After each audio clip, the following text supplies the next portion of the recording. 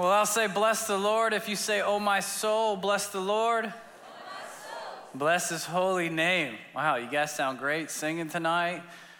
We're enthusiastic. If you're new with us or have been with us long enough but just haven't had the courage to ask and wonder what's up with every time I come out, I say bless the Lord and ask you guys to say, oh my soul, and then I say bless his holy name. One, it's scripture. It's a great habit for a pastor to get into. First thing that he says is scripture. That's Psalm 103:1. Two, I talked a lot when I was a kid in class and in church, and I thought if I ever become a pastor, I'm going to give you a chance to talk. So that's one way for you guys to get that out there and help me heal from my childhood issues. So thank you for that. And then also, it's like our secret verbal handshake that everybody knows. It's a great pattern that we try to set forth that helps trigger your mind into, okay, now there's a transition into the preaching of God's word, and that's one of my favorite things to do. But you also may be wondering, yeah, that's fine for you, Chris, but what about those other little repetitive phrases that you guys like to sprinkle throughout the service, like, well, sprinkles, right? The one Boggs and Matty Mo do, glory to the Father, the Son, and Holy Spirit, who was and is to come. You're like, wow, that one's cumbersome. How about when Jacoby reads the text, the word of the Lord, thanks be to God. Wow, that one's weird. And then in the end, we get so crazy with liturgical or repetitive phrases, we set one to music. That sounds like it belongs in a pipe organ from the 16th century. Phantom of the Opera's over there playing it. Praise God from whom all blessings flow, right? That one. And then it calls it Father, Son, and Holy Ghost. Like, he hasn't gone by that since the 1970s, okay? It's Holy Spirit, if you haven't got the update. Why do you guys do all that stuff? Great question. Somebody came up afterwards and asked me if I was a Catholic refugee seeking asylum in a Baptist church. I said, go and sin no more, my son. I said, thank you very much. I love it when we defy denominational stereotypes and instead embrace the centrality of Jesus Christ and his gospels, and we are willing to borrow from all different styles of worship and different generations. And so those things are important to me. One of the reasons that we do some of those, just historically get familiar. Most of them are 4 centuries old, if not older. Glory to the Father, Son, and Holy Spirit, who was and is to come, is from the 4th century. When we do the doxology, praise God from whom all his blessings flow, that was written in the late 16th century by a college pastor, if you will, and a scholar at Westminster. And he wanted to create some prayers for students and faculty. And it was set to music, and it's been sung throughout the church, throughout generations and continents ever since. So much so that it prompted one person to write, nothing has done more to teach the church the doctrine of the Trinity than that song, more so than any theological book ever written, which is why our songwriters have such a great responsibility in the church today. And so those are just some of the reasons why we do some of those things. But also, at least for me personally, you just need to know I want us to always anchor our worship services in the Word of God and the truths of God at every point that we can, making sure that it's interactive and we're making sure we're keeping pace with him throughout the service. Now, don't get me wrong. Kairos is going to continue to be a place where we experiment in creative and biblical ways of encountering the resurrected Jesus. And I've got no problems leaning into the Spirit and trying to figure things out, even when it gets weird or unusual. But I want to make sure that we always have ruts of righteousness, habits of holiness, doctrinal rebarb, if you will, that we pour our emotions and our lives around to solidify on God's truth and the person of Jesus Christ, so that that is what holds it all together, even when we're not feeling it. Because I don't know about you, I need habits, patterns, rituals, repetitive words that continue to reorient my mind even when my emotions are absent, and possibly I need them more during those times. So that's kind of what I want to create for us as we continue to engage the Lord in that way. And Eucharist is one of those things that we do. That's a fancy Greek way of saying thanksgiving for the Lord's Supper, which we do once every 4 weeks. Again, want that to be a pattern for us. I want us to continue to anchor ourselves in the body and blood of Jesus Christ. I want to make sure that we're always pulling it back and just concentrating on essentials like Scripture, the Spirit, and sacraments. It doesn't have to be that complicated. And a lot of times we just need to trust the Lord's presence. And so the sermon tonight is right there at the table. I'm not bearing it. I'm just here to set the table for the Lord and pull out the chair for you guys tonight. And I prayed over each one of these tables, and I pray that you'll encounter the Lord in an incredibly meaningful way, whether that includes your emotions or not. Because I don't know about you, sometimes the greatest act of obedience in my life comes when I choose to step into what I know is right, even when my emotions are not there to accompany me. And I'm a big feeler, so don't get me wrong. I love emotions. I love it when it all collides, but when it does not compromise my faith. It continues my faith on the doctrinal integrity laid out for us in God's word. So that's just a brief introduction to some of the things that we do here. You're welcome. I want us to finish reading the last verse that we did last week as you guys helped me struggle to find the sermon, and the Spirit blessed us by figuring out a way to do that was not altogether in our notes. We'll be reading in Philippians chapter 4, just verse 1, as a way to set the table tonight. Philippians 4, verse 1. Let me pray for us before we read that together. And yes, again, everything that I'm about to say is in Scripture. Holy Spirit, would you give us eyes to see and ears to hear? Jesus, would you go before us in this text and make a way? And together we say, speak, Lord. Your servants are listening. Amen. Therefore, my brothers and sisters, whom I love and long for, my joy and crown, stand firm thus in the Lord, my beloved. I'll say the word of the Lord if you'll say thanks be to God. The word of the Lord. Stand firm. I don't know about you, but when I picture that, I kind of try to picture my spiritual warrior, right? That's like you have a spirit animal. I have like a spirit warrior.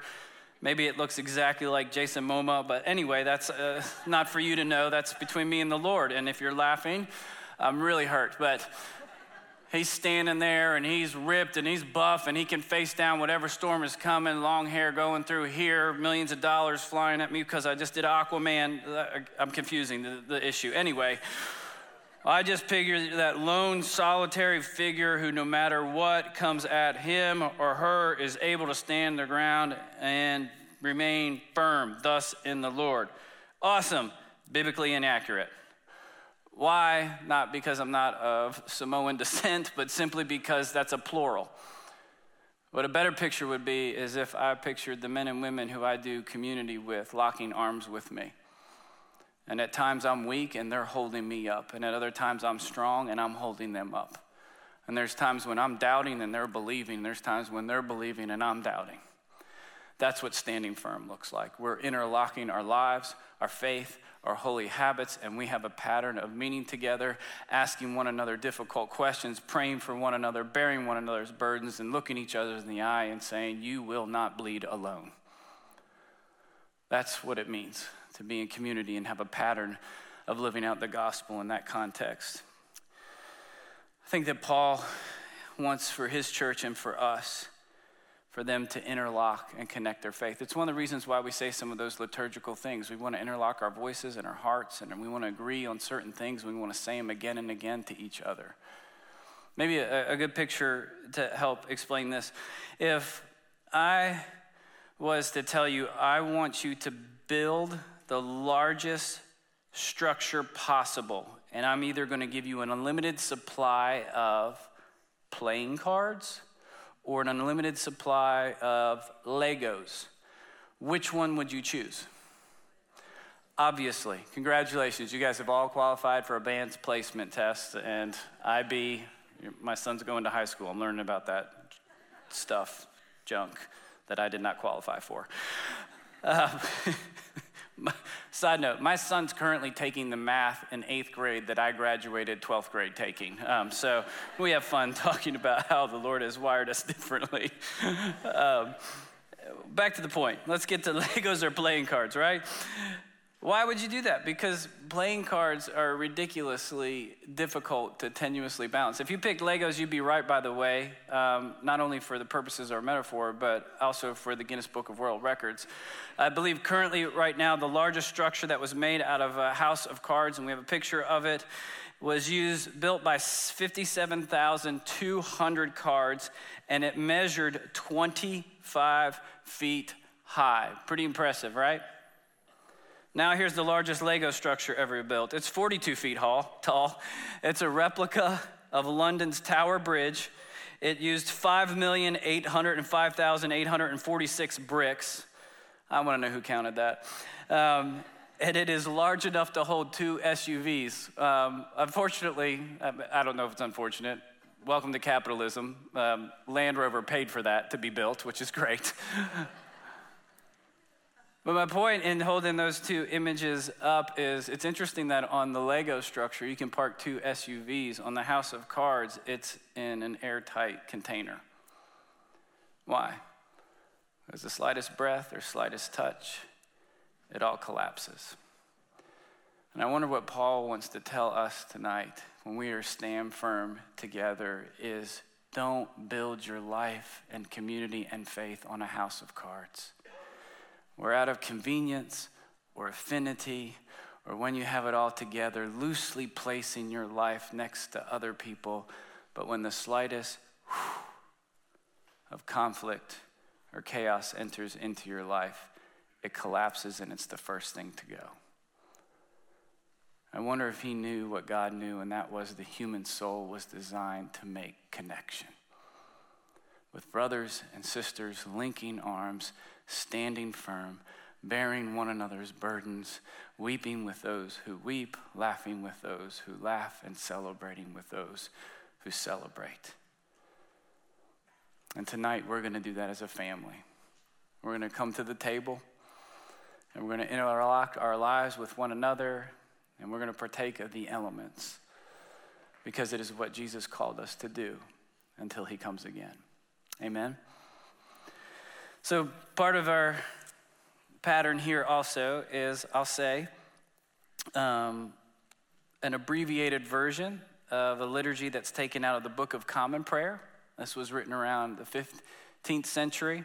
John Wesley, who was partial, I know that, but he said this about the Book of Common Prayer: no other book has been written or liturgy, ancient or modern, that is more solid, scriptural, rational, or reverent than the Book of Common Prayer.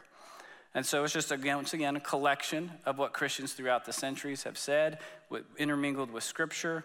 And when we come to these things, I want there to be a familiarity and a reverence. And for me, familiarity doesn't displace reverence. It doesn't turn into blind, boring tradition. You can do that with anything. You can do that with something that's contemporary. You can do something that was old. But I want to make sure that there are ruts of righteousness so that we continue to hear and understand who Jesus is and what he's done for us. Sound good? So I'll start and you guys can talk back to me. Bless the Lord who forgives all of our sins. Sound good, church. Almighty God, unto whom all hearts are open, all desires are known, and from whom no secrets are hid. Cleanse the thoughts of our hearts by the inspiration of your Holy Spirit, that we may perfectly love you and worthily magnify your holy name through Christ our Lord. Amen. Let's take a minute to confess our sins against God and against our neighbor.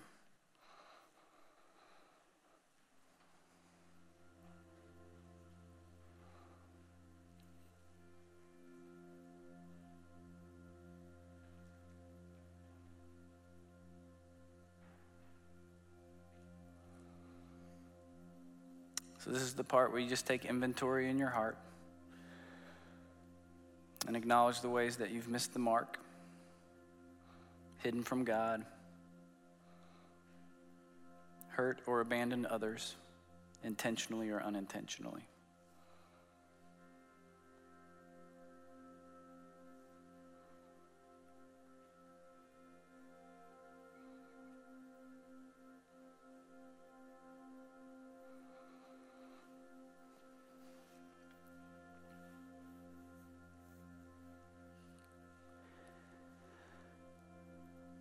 Let us pray together.